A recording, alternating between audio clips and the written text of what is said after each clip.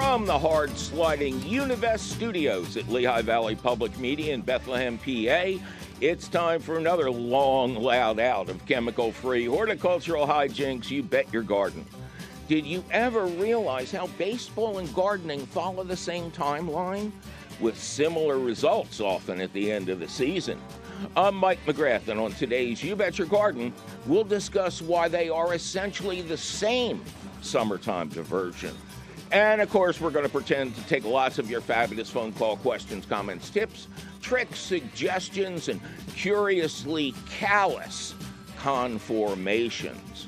So keep your eyes and your ears right here, cats and kittens, because it's all coming up faster than the ump of destiny yelling, "Plant your peas!"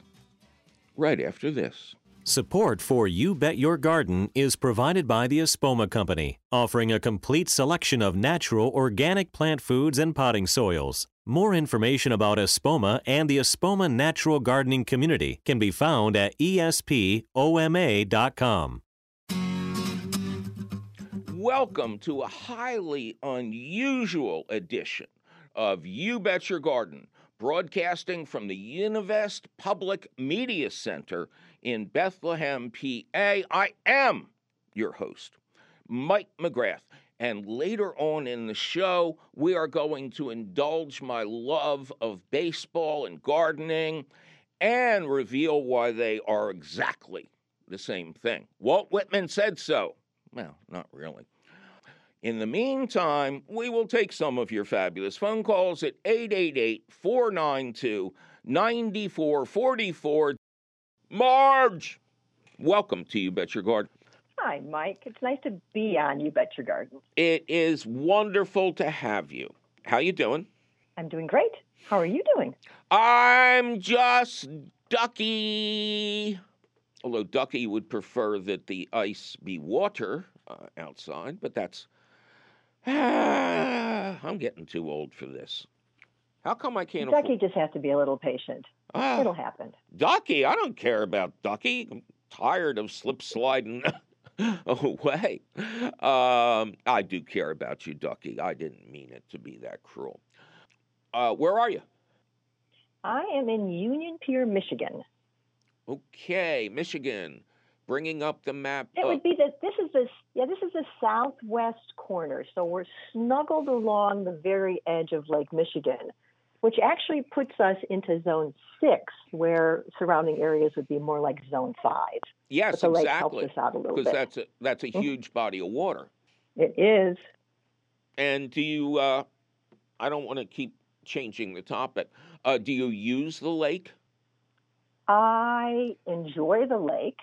It's beautiful. It's peaceful. It's serene. It certainly is a big magnet for people to be, putting their toes in the water. But I'm more into my garden than I am into the beach, personally. A segue. I know what that means.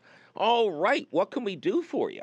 Well, I've been listening to your guidelines about watering and particularly raised beds because I have been enjoying my raised beds the last several years, and I have a rain gauge, and I check it routinely, and I put together one of those little drip watering systems, little tinker toy things that you can put together. Saves a lot of time. Mm-hmm. The raised beds drain really well because I followed your formula and included 1/3 vermiculite in my mix, so they drain well.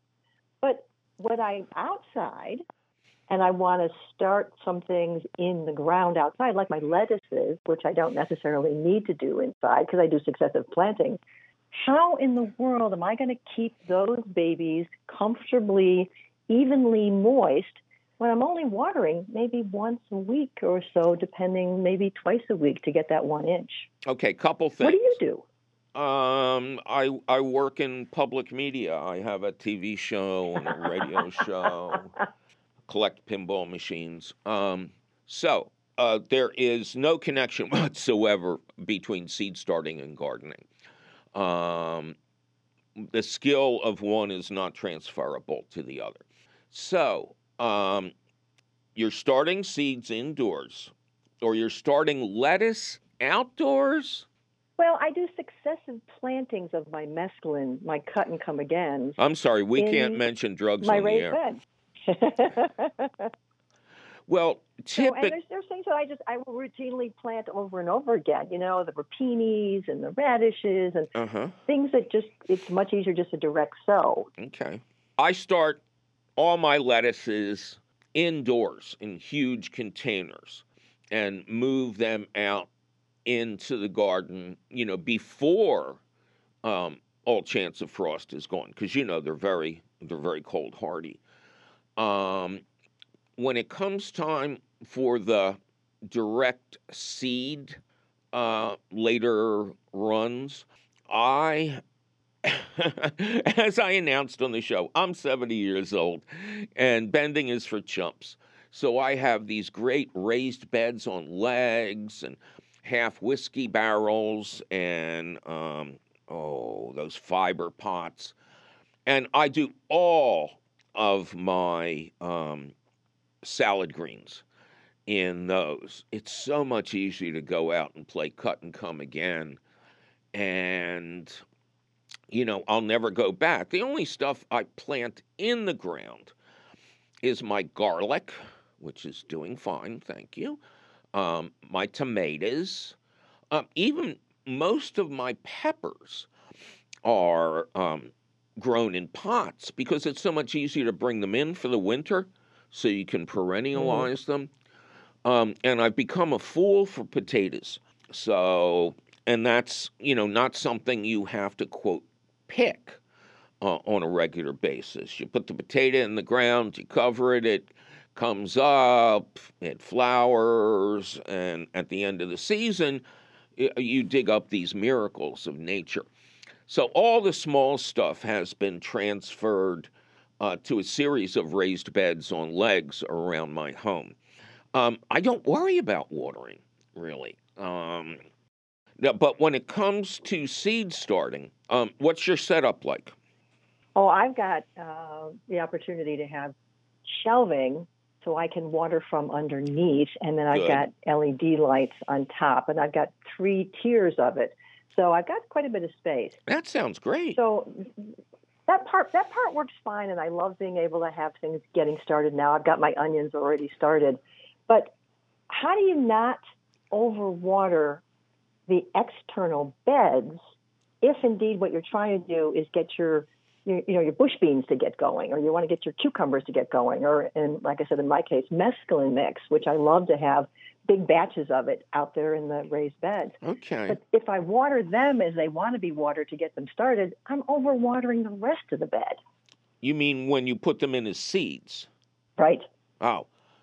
Well, since your raised beds drain well, you know Thanks what? to the vermiculite.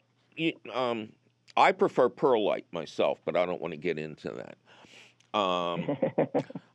Get a bunch of chopsticks, and when you think maybe your plants need a little bit of help, push the chopsticks into the ground. If the tip comes out dry, then you water. Also, I have found that to start those kind of seeds, especially early in the spring, you have an outside hose, right? Is there any way you can moderate the temperature? Of the outside water? Yeah. No, and that's set up with my watering system as well. So again, I put together this sort of, tinker toy watering system, and I've got it on a timer so that I can have it water early in the morning. Excellent. And then if we get rain, I can turn that watering system off. Good. So that we don't need to get. And this tubing covers all the things we're talking about? Yeah, I've got them on over all the beds. Okay. In a situation like yours, where it's outdoors and you have good drainage, I would say that you can run your system for, let's say, 4 hours in the morning and then turn it off, and 2-3 days later, you can run it again. Have you ever... So do it twice a week.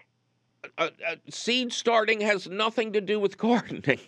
Well, yeah, the thing is you're doing both at the same time. That's the point, you know. No. The tomatoes are already out there, but meanwhile, I'm busily putting my second and third and fourth batch of mescaline in. Tomatoes are already out there? No, but when I do it in the middle of summer. Scary. So they're out there doing their thing, and then I'm over there putting in yet another batch of lettuce or another batch of, you know, whatever. And anything, like, I don't want to overwater the tomatoes. Okay, anything. Okay, well, first, you want to use my trick of a dozen crushed eggshells in the planting hole. That will help. That will help the tomatoes avoid blossom end rot, which is caused by overwatering. I've not seen. We love that. Yeah, I've not seen any sign of overwatering on my tomatoes, even when it's been a rainy week. But if you want to go for the gold, get one of those things of milled peat moss, one of those packages, and sprinkle an inch on top of the soil surface. Okay. It's a natural antibiotic, natural antifungal. And, you know, when the seeds sprout, continue the watering now we'll say every third day, until they get their first true leaves, and then treat them like the other plants. Okay? Okay. All right, great. All right, good luck to you. Bye-bye. Well, thanks, Mike. Bye. Two little bugs, little bugs, little bugs, little bugs, little bugs, little bugs. Two little bugs, little bugs, little bugs, little bugs, little bugs, little bugs. Two little bugs, little bugs, little bugs, little bugs, little bugs, little bugs. Two little bugs, little bugs, little bugs, little bugs, little bugs, little bugs.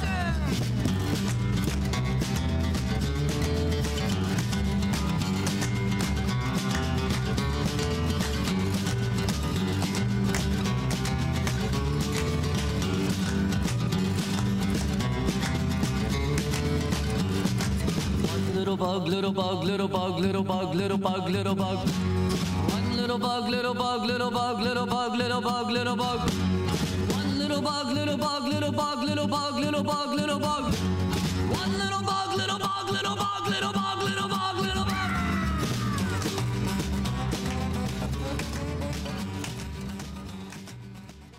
Well, it's time for me to take a little break and remind everybody out there not to rush the season.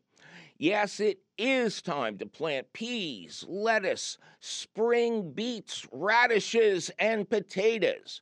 Just don't be deceived into planting tropical crops like tomatoes, peppers, melons, and eggplants, because some of the warm days we've had are so tempting. But you will notice that they are followed by Arctic blasts. But don't go calling Kate Bilo for the latest weather update just yet, because we'll be right back with a treatise on the joys of summer and more of your fabulous phone calls. I'm Mike McGrath, and you're listening to You Bet Your Garden from the Univest Studios at Lehigh Valley Public Media in Bethlehem, PA.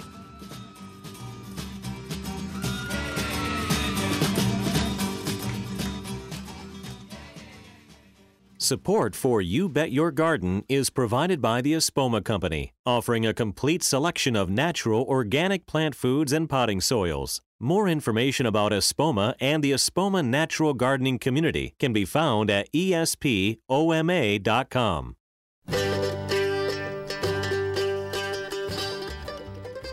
Welcome back to an unusually thrilling episode of You Bet Your Garden from the studios of the Univest Public Media Center in Bethlehem, PA. I am your host, Mike McGrath. Coming up later in the show, we will try to explain why the great hitter, Rogers Hornsby, would have also been a great gardener. Yeah, you think so? But before that, a couple more of your fabulous phone calls at 888-492-9444. Rose, welcome to You Bet Your Garden. Thank you and welcome. And how's Mike today? Oh, Mike is just Ducky. And Ducky has a little friend visiting from Minnesota. So, you know, it's just a party here. By the way, before we get started with you, Rose, those of you who saw my 70th birthday circus show may have thought, what's going to happen to all those Mylar balloons? And I did take them home. The cats love to play with the tails. And I asked Diane, man, what are we going to do with these now? And she says, don't throw them away. I cut them apart and use them as wrapping paper. What a great idea. I know. She's so much smarter than me. That's a great idea. I'm going to remember that. Yeah. I mean, because, you let those things go and they kill sea turtles and it's a mess. But no, she's the master recycler. So, Rose, what's up? Where are you? Well, I'm in a rural area. My neighbors are cattle farmers, and we're all up against the woods, and we get a lot of deer here. And you were talking about preventing deer from coming into the garden? Yeah, Rose, what's your location? I'm located in the Ozark Mountains near Branson, and in southwest Missouri. Okay. Very good. What can we do you for? Well, I learned a lot from your program, and you had a program where you're talking about keeping the deer out of the garden. Mm-hmm. I had, a long time ago, put up the 7-foot fence around my veggie garden. I used hardware cloth around my roses. Mm-hmm. But my heartache came in when I tried to put milkweed into my pollinator gardens, and the deer just kept coming by and chewing the tops off of the milkweed. Mm-hmm. Finally, after trying different things, I found what seems to really work here. When I needed more fencing, I pulled fencing from it is an area just north of my house where there had been a vegetable garden surrounded by what's called woven wire. And I took that, put it around my pollinator gardens, and it seems to keep the deer off. Just got an idea of what makes the difference between the woven wire and the other fence was there was a deer with her fawn had come by, and I noticed the fawn had gotten stuck in the fence. Uh-huh. And I had to take my leather gloves and my fencing tool over to release the baby. Mm-hmm. Found out all I had to do was push the fence down, and she kicked her way out. Mm-hmm. And then she turned to the right and got stuck in the fence again. Oh, yeah. And I had to repeat that. They are not God's brightest children. Okay, so there is a professional invisible deer fencing system. It was created by a guy named Benner, Benner, and he's up in the Poconos near us here. And it's 8 feet tall, and it has special stakes, and it's invisible from almost every angle. You don't see it, but it's highly effective, completely effective, I would say. Is that a modern fence? Because I have a 7-foot-high, almost invisible, very tough fence going around my vegetable garden. Right. And is that working? Excellent. Oh, good. So I also want to mention an old tactic that I haven't talked about for a while. You know what corrugated metal is like, right? Yes. Okay. Old-time farmers would surround their fields with a ring of corrugated metal. It's easy to find at scrap yards and stuff like that. Mm-hmm. And the deer would not walk across it because, it's not flat on the top. They start rolling and rocking and everything. So for people who don't want anything up in the air, so to speak, if you can position the corrugated metal, the deer will just stay away. It just makes them uncomfortable. And you might also want to look at a product called the wireless deer fence. That's a stake you put in the ground. You put a scent attractor in the top because you want the deer to come up. And then you put, I think it's 2 AA batteries in the belly of the beast. And when the deer and the fawns are starting to be active in the spring, they'll come up. They're attracted by the scent. It's the same thing hunters use. And they'll lick it, and they'll get a mild shock, and they'll run away, and they don't come back. What's the name of that again? Wireless deer fence. Gotcha. Okay? Thank you. My pleasure. That's some ideas for you, huh? That would really work. I have only one problem with what that corrugated tin, as you mentioned. We around here we call that tin roofing. Yeah. And my only drawback was that I had some on the ground, and I had to call the conservation department, and I had to get it off the ground because the snakes like to set up housekeeping under there. Well, you can't have everything. You're not supposed to be walking on it. Those snakes are eating mice and voles and rats and rabbits. I mean, they're a very valuable garden protector. And I have such a balance here. I'm not going to take up your radio time. I have king snakes here, and they eat venomous snakes and the rodents. And I also have possums that go after that. And I have raccoons that kill yellow jackets. So I'm well fed. So they tear apart the nest? Yes, they tear apart the nest. They eat the yellow jackets because that's where they get their protein. Well, I think you deserve a plaque on the wall of sustainable, symbiotic everything. Well, don't credit me. Give this to the Missouri Conservation Department, which is incredible. That's where I get my information. Well, I'll tell you, my dear friend, the late departed Dr. Jim Duke, who was the beneficial insect expert at the USDA for over 40 years, said an old trick, because he's from the same part of the world as you are growing up, and he said, pour some honey over top of the entrance hole, and raccoons will go for that like crazy. Wonderful. All right, that's 18 tips. We're moving on. All right, you take Mike. care. Bye-bye. 888-492-9444. Linda, welcome to You Bet Your Garden.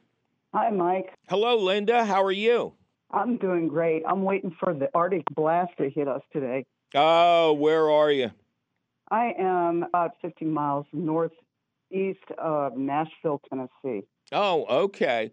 Well, you know, it seems this Arctic blast is like going almost nationwide. I mean, you know, Florida's getting snow. Texas is getting snow.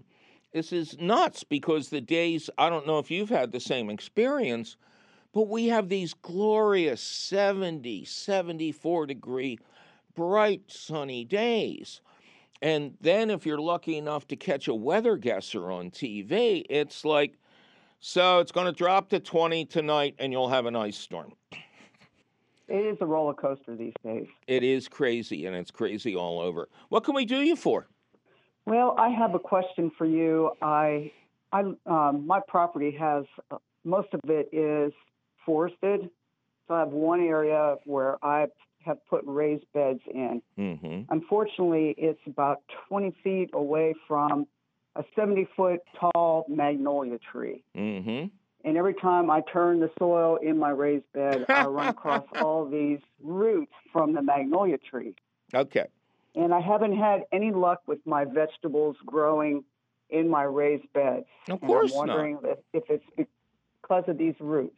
Yes, it is, but not in the sense that they're allelopathic or something like that. Magnolias are kind of unique in that their roots don't go down, they go out. So these are some of the most stable trees that you can grow. But it also means that you really can't plant anything around them because these fibrous, these rope-like roots are reaching out as far sideways as a healthy plant root would reach out down. Now, how long have you had these garden beds there?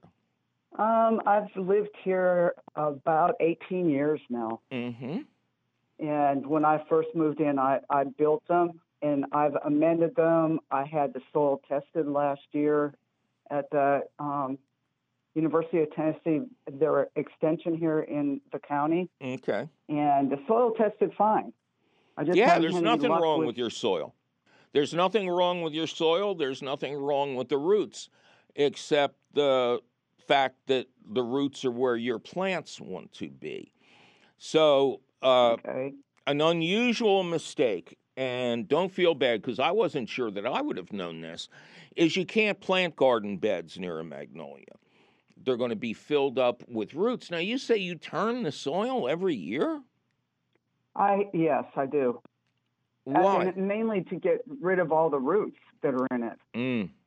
Yeah, but that's not going to last. What No. size are your beds?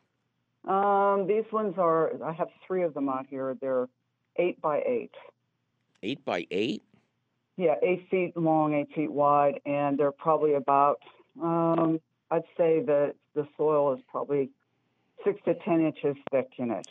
Okay, each one. 8 foot wide is not a raised bed because by definition you have to step into it. The maximum width for a good raised bed is 4 feet so that you can reach each side without stepping in. You're compressing the soil is not making things any better. Now, do you have... So I divide it with a board in the middle of each one so that I can walk across it. Okay. Okay, bridge over the River Kwai. Right. So is there another spot on your property that gets good sun that would not be near the magnolia? Well, unfortunately, I have 4 of these giant trees on this property, and I have one in the front yard that I do have. I have a garden bed out there for roses and flowers, that kind of thing. And that's about the only place that I get full sun is these 2 areas. Okay.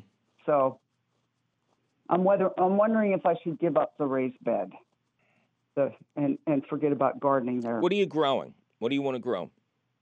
I have luck with getting beans to grow fine, but tomatoes and peppers will not produce any fruit. No, they can't get their roots in the there. soil. So the beans do okay already. Yes, they do. Here's what I'm suggesting. Well, you got 2 basic options. You can spend the springtime really attacking this with a chainsaw. Go around the inner parts of your garden beds and chainsaw until all the roots are out. And then what you would do is you would invest in garden edging that you would put on the outside, drive into the outside of the raised bed frames to keep the roots from coming back in. That's an unusual answer, but I think it might be the best for you. And then fill the beds up with high quality topsoil, compost, perlite, and make sure those sneaky roots stay out of there. And you should be okay. Otherwise, you're going to have to seal off what you have and build new raised beds on top of that the roots can't get to. Gotcha. Okay. When I had my soil tested, I asked the extension person about the rooting on magnolias, and he said that they came from the same family as walnut trees. No. Okay. Oh, God. Can I ever retire? No. There's no comparison. Black walnut trees are allelopathic. They exude a substance called juglone from their roots that makes it impossible to grow tomatoes nearby. What you have is a totally different story. You have a plant that likes to spread out a mat as if it were going to welcome 40 people to the beach. So get rid of the existing roots. You'll have plenty of enough root on the other side to sustain the magnolias, but get rid of it all and then go crazy on the edging. Go as deep as you can and then fill in the beds, and one spring of heavy-duty work, and you should be back in business again. Okay. All right.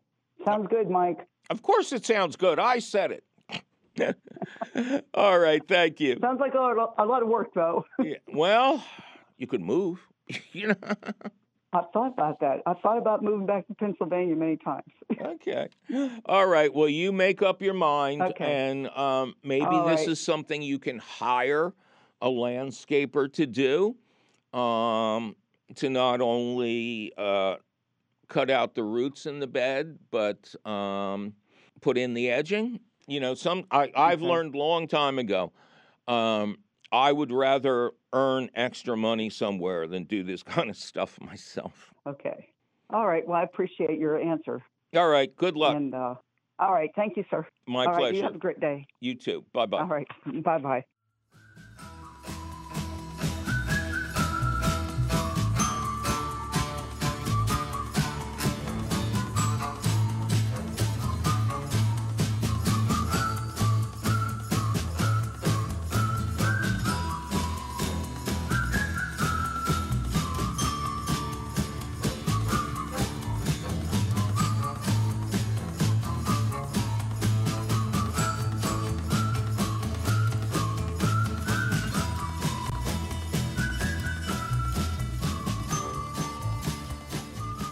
Well, it's time for me to take a little break and remind everybody out there not to rush the season.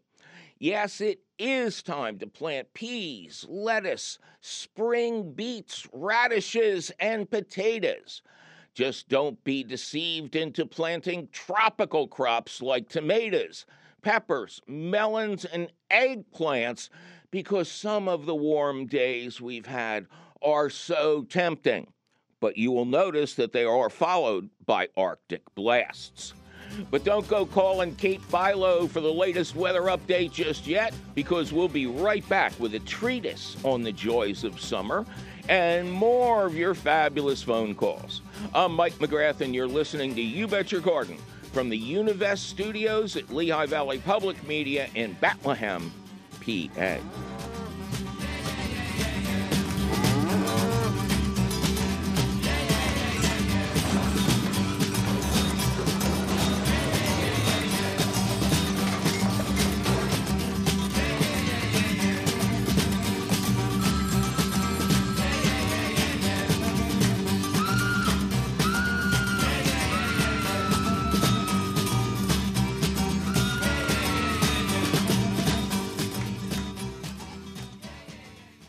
This is 91.3 FM, WLVR Bethlehem, WLVR.org.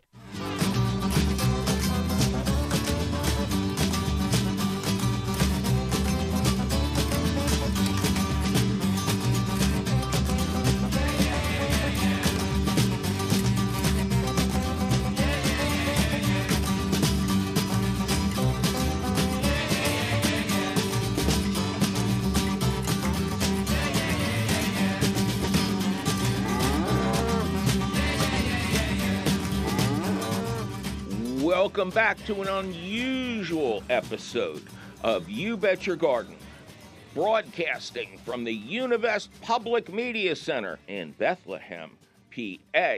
I am your host, Mike McGrath, and we're in the stretch now, cats and kittens. In just a little bit, we will get to our thoughtful comparison of gardening and baseball and make a case that they are essentially the same thing. All right? That's going to be fun, right? In the meantime, more of your fabulous phone calls at 888-492-9444. Roxanne, welcome to You Bet Your Garden. Hi. Hi. Hi, Mike. Thank you. Oh, thank you. How you doing? I am peachy. How are you doing? Well, guess who you get to introduce. Now, Ducky? No, Ducky is still here. But Okay. Ducky's cousin is visiting from Minnesota. And Oh, how fun. hey, yeah. So, yes, so I'm double Ducky. All right. Good. Where are you? I'm in Stewartsville, New Jersey. Right. And my question is about tomatoes. I actually bought a house down in Florida. I'm a New Jersey girl, been here all my life, 53 years, and I'm looking to continue to have nice tomatoes down in Florida. Mm-hmm. And I was wondering if there's anything that will compare to the nice New Jersey tomatoes that we have up here. You had mentioned some kind of purple tomato a few weeks ago, and I was wondering if there's something that I could try and grow down there. Well, purple tomatoes are not Jersey tomatoes, £3 for $half, Jersey tomatoes. Let's see. What part of Florida are you in? So I'm going to be in Citrus County, which is on the west coast, north of Tampa. Right. How low are you? Nice, how far south are you? It's the more north in the state, northwest. Right. Kind of straight in from Orlando. So the lot that we have is a nice wooded lot. It's not out in the sun. It's got pine trees and oak trees. It's got moss growing in the yard on the side. Yeah. And how is that good?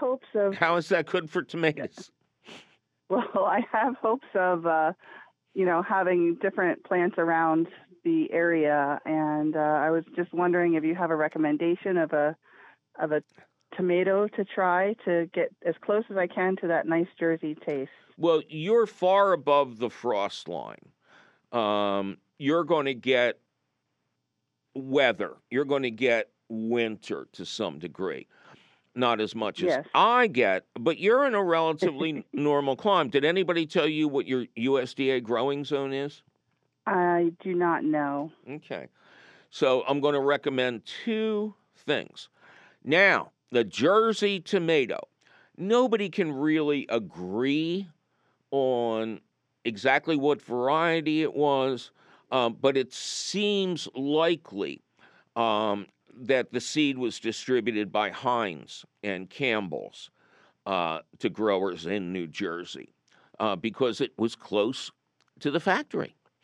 You don't want to travel with those tomatoes, and that tomato is called Rutgers, and that is a great all-around tomato.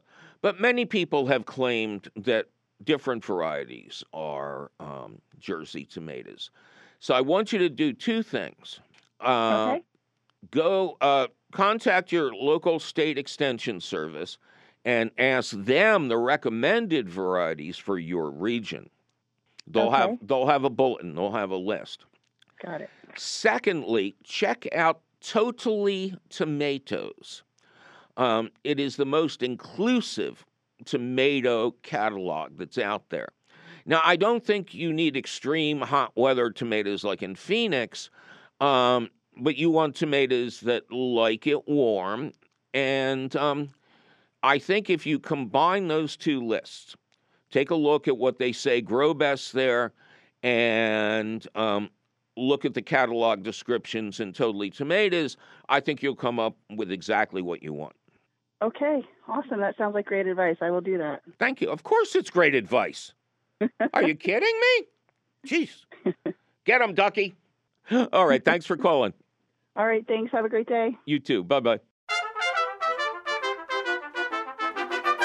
And now it's time for a very unusual question of the week. There is no question. This is a scientific treatise on the combination of baseball and gardening, which we're calling Baseball is Gardening is Baseball. Now for something completely different, right? It occurred to me several years ago that two of my three passions, four if you count neon, were so intertwined that they followed the same season. Pinball, of course, has no season and was designed to help people like me relatively sane during the cold, dark season of no baseball and no tomato growing. Yeah, you can grow stuff inside, but it's not the same.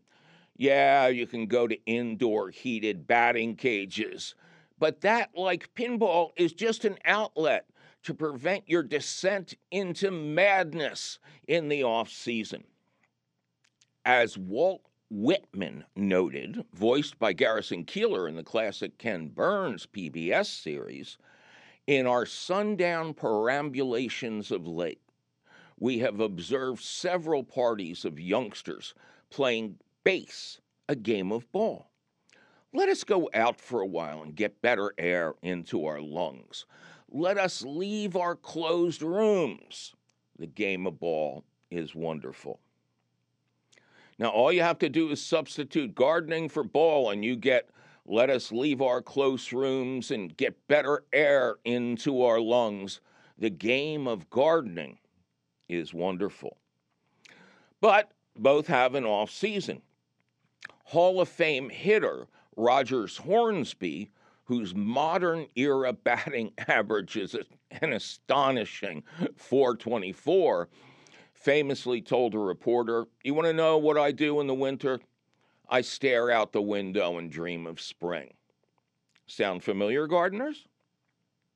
After that last desperately ripened tomato has been achieved, after the stands have been swept clean, the season is over. Then comes that most treacherous holiday of them all, Thanksgiving. I think I'll eat at Boston Market this year. Then comes the much less treacherous Christmas and a bit of peace in our lives.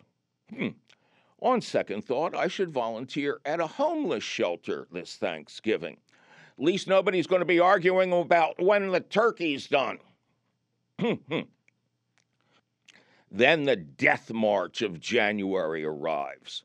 But in the Stygian darkness, we are already beginning our rituals. Baseball managers figure out who will make their team this year. Gardeners study seed catalogs much more diligently than any school book they claim to have read. Now the preseason begins as the seeds and contracts begin to pour in, and we are rewarded for our perilous months in limbo with the arrival of March. Spring training begins as we limber up from the off-season of darkness. Professional teams retreat to the cowardly climes of Phoenix and Florida. We plant peas, anticipating picking those peas during the month of June. Major leaguers are hoping they will perform well enough to stay with the team through June. Now, our mutual seasons are beginning.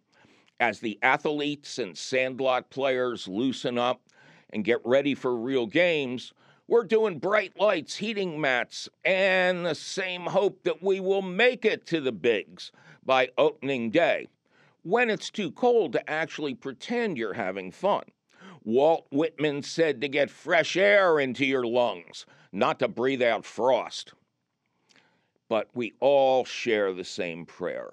This will be our year. While the big leaguers pretend they're not freezing to death, blowing on their hands on May 15th, we are at a critical step in our process. Plant now in the hope of getting an early lead, or wait until the team is totally ready with no cold nights forecast in the future. What would Moneyball say? I bet you they would say to sit on your hands. At least they'll be warm that way. It's a long season, and you want to see what the youngsters can do. So put them out in the field, but hold off on your big money players.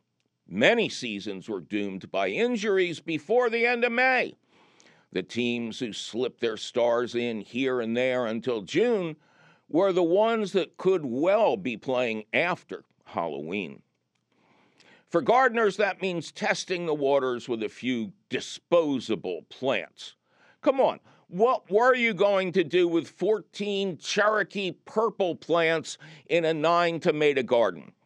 If you're lucky, those rookies will thrive. If not, your superstars will be warming up to get into the game for real in June. Sweet corn, pole beans, and indeterminate tomatoes are your tall, hard-throwing outfielders. Your infield has the quick-witted ones, just begging for a bunt. Bush beans to squash to melons to hot peppers. It would make a great groundhog to make it through that line. And now we hit the middle of the season. Spring training is over. The first month is behind us. Nobody anywhere wants to be inside. We get enough of that in January. Now the playing is fast. It's a low humidity 80-degree day on a mid-season Sunday. Everything is possible. Say your infielder tears his ACL. A helpful gardener weeds out the zucchini. No problem. This is why benches exist. Anxious players praying to get into the game. And if you're like me, you also have a bench full of replacement plants in the event of a hailstorm. Injuries are going to happen. It's part of the game. Be prepared. Most seasons progress to a sad, inevitable outcome. Many of us are done physically and horticulturally by September. But it's all gravy if you're not. Suddenly you're playing hard in late September, and then you're in the playoffs. And if you're still standing in October, you could win it all. And if not, I think you all know what's coming next. All together now, there's always next year.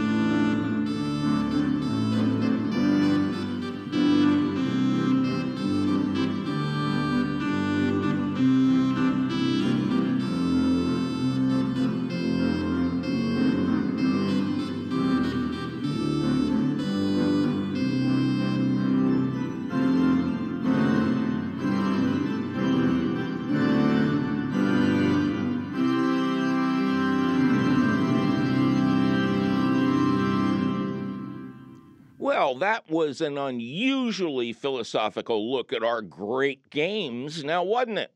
Luckily for you can read this masterpiece over at your leisure or your leisure, because the question of the week appears in print at the Gardens Alive website. Just click the link for the question of the week at our website, which is still and will forever be youbetyourgarden.org.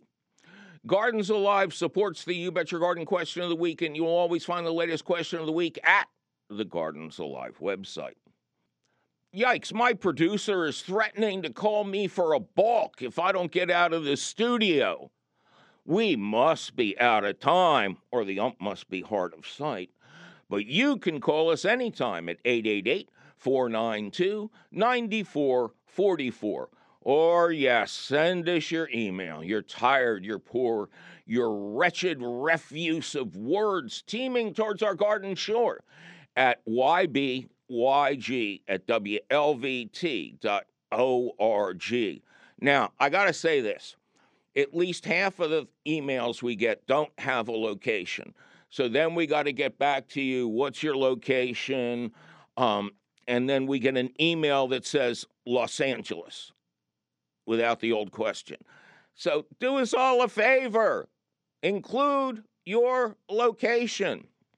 You'll find all of our contact information, plus answers to your garden questions, audio of this show, video of this show, audio and video of recent shows, informative details about my upcoming live events, and links to our internationally renowned podcast. It's all at youbetyourgarden.org.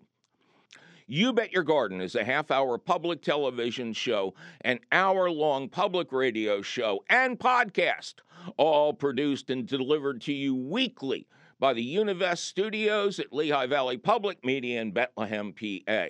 Our radio show is distributed by PRX, the Public Radio Exchange. You Bet Your Garden was created by Mike McGrath. Mike McGrath was created when he watched the film Plan 9 from Outer Space too many times in a row without a break. Ken Queter plays our theme song. Our Chief Content Officer is Yoni Greenbaum. Our Angel of the Airways is Christine Dempsey. Our engineer is cheerful Charlie Sarah. Our social media director is Amanda Norfleet. Check out her fine work and ponder lots of pretty pictures At the You Bet Your Garden Facebook page, our peerless princess of profound production is Teresa Radke. Our audio editor is the lovely Jonas Bowen. Our video editor is judicious Jake Boyer.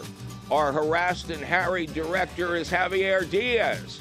Our usual gang of idiots generally include Zach the Tactless Nesky, the long-lost Eric Werner, Jacob Morris, and Rex the Wonder Dog. Were you intrigued by our conversation about the Royal Horticultural Society deciding that slugs and snails were not pests? So when you go to that fabulous website, what's the name again? youbetyourgarden.org, we'll have a link to the report up there. We'll also put it up on our Facebook page. Our beloved and beleaguered CEO Tim Fallon refuses to answer when asked if he doubled for Tor Johnson in Plan 9 from Outer Space. Mike McGrath, however, acknowledges that he tried to fit into Vampira's dress. I'm that host, Mike McGrath, and if the folks on the second floor keep not catching on, I'll see you again next week.